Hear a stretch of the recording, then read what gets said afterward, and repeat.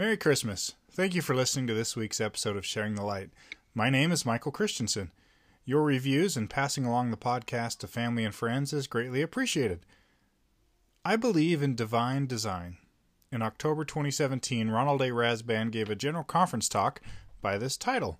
In that message, he quoted Neal A. Maxwell as follows, quote, "None of us ever fully utilizes the people opportunities allocated to us within our circles of friendship. You and I may call these intersectings coincidence. This word is understandable for mortals to use, but coincidence is not an appropriate word to describe the workings of an omniscient God.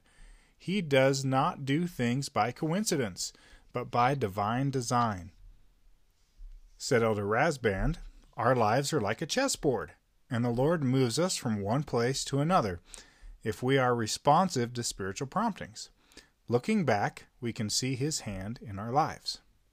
Elder Bednar has also taught this same principle. In his book, One by One, he said, quote, "I believe that in the work of the Lord there is no such thing as coincidence," end quote. And he also said, quote, "Tender mercies are frequently delivered one by one through the instrumentality of another person." Today, I want to share with you the events of one day, just one day, I experienced in the mission field. It was a day filled with divine design and tender mercies.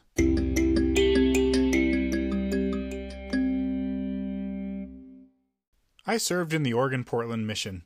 I spent my final 7 months on the coast, where my companions and I covered a large area that included Astoria, Seaside, Cannon Beach, and Long Beach, Washington. We spent 1 day a week in Seaside.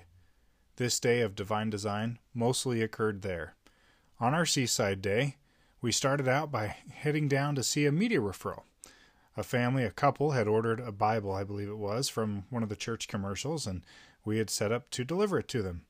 Our other plan for the morning was to try to track down a less active family from the ward that was on the list that we had never met, and just go see if we could get to know them. So on our way to this media referral couple, I accidentally passed the street where we were supposed to turn. Realizing we'd already passed the turn and had a little flexibility on time, we decided to go to the less active family home first and just knock on the door and see what we could find before going back. So we went to the home and knocked on the door, and family came to the door, and we found out that the family we were looking for did not even live there anymore. It was a completely different family, different household, not members of the church, and they were not interested. So they turned us away, and as we walked back to the car, we were standing by the doors of the car about to get in when a guy came rushing out of the front door of the house. And he said, "Elders, I'm grateful that you're here. I really wanted to meet you." He said, "I'm just over here visiting friends. These guys are friends of mine, and I just happened to be at their house today. And my wife's a member of the church, and she's always wanted me to show some interest and take the lessons, and I've always been resistant, but I think I'm open to that now." And we were able to meet that man and eventually go to his home and meet with him in his home and teach him and get to know his family better.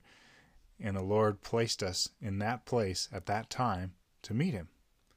Well, after we finished meeting him, we went back to that media referral, and we met a wonderful older couple. And as we talked to them a little bit about the church and shared their Bible they had requested with them, the lady said, "I went to Salt Lake once, and I went to the temple there." And we talked a little bit about Temple Square. And as she told us about her experience, she said, "I've never been able to understand it. While I was there, on those temple grounds, I felt something I've never felt before. I felt this warmth and this peace and just this happiness, and I don't know what it was." Well, when you hear a line like that as a missionary, you're on cloud nine. We were able to help identify the Holy Ghost, identify the Spirit that she felt on Temple Square, and help that family come closer to Christ. And it was a wonderful day and a wonderful start to a day filled with divine design.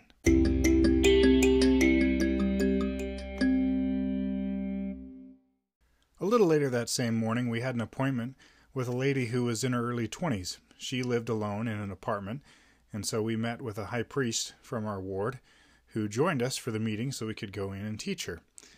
Well, the meeting and the lesson never happened. As we walked up to her apartment door was wide open, and we found her inside virtually in tears and very emotional. She had a box in her hand, and we looked up, and her ceiling had fallen in. The apartment above her had had some type of flood or leak earlier that day, and it was so bad that it actually collapsed her ceiling, and it just fell in and ruined a bunch of her stuff. And she was making an impromptu and emergency move to another unit in the complex, and she was stressed beyond belief and super worried about everything and trying to get things dried off and cleaned up and boxed up. Well, lesson plans were over, but we went, of course, into service mode as missionaries. How can we help? What can we do? Let's pitch in. Let's help you move. And she said, what I could really use is some boxes. I'm running out of boxes. I wasn't planning to move. I didn't have a bunch of boxes, and what I could scrounge up is gone. Well, the high priest who was with us said, elders, I recommend we should go over to the grocery store. At the grocery store, if you talk to them, they usually have boxes in the back, and we can bring her back some boxes. So we went to the grocery store, and as we walked up to the grocery store, there was an employee taking a smoke break on the front bench. Well, we walked up to her and introduced ourselves and who we were and what we needed, and she told us that we should talk to the produce manager.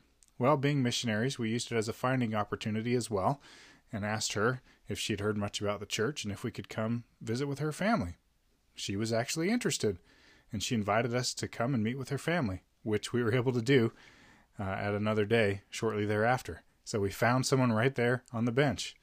Well, then the real miracle happened. We walked inside to find the produce manager. Well, we didn't have to hunt for him because he found us.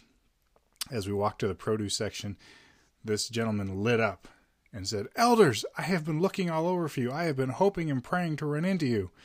Well, that's something a missionary loves to hear. As we got to chatting with him, we found out that he is a member of the church, but had been less active for several years, and he had decided it was time for him to come back. He also let us know that he had a 9-year-old child who he wanted to be taught and baptized, and he invited us to come to his home and teach his son and help teach him so he could come back. Well, we did just that in the days and weeks ahead, and that wonderful child of his was baptized. He came back to church, and he actually married a single sister in the ward, all during the time that I served there in the ward, and it was wonderful to see all those miracles come to pass, because this brother who was looking for missionaries and didn't see them much, because we were there once a week in town, and it was a pretty big town, the Lord led us right to him and put us together in the same place. I was grateful for that tender mercy and for that divine design on that day.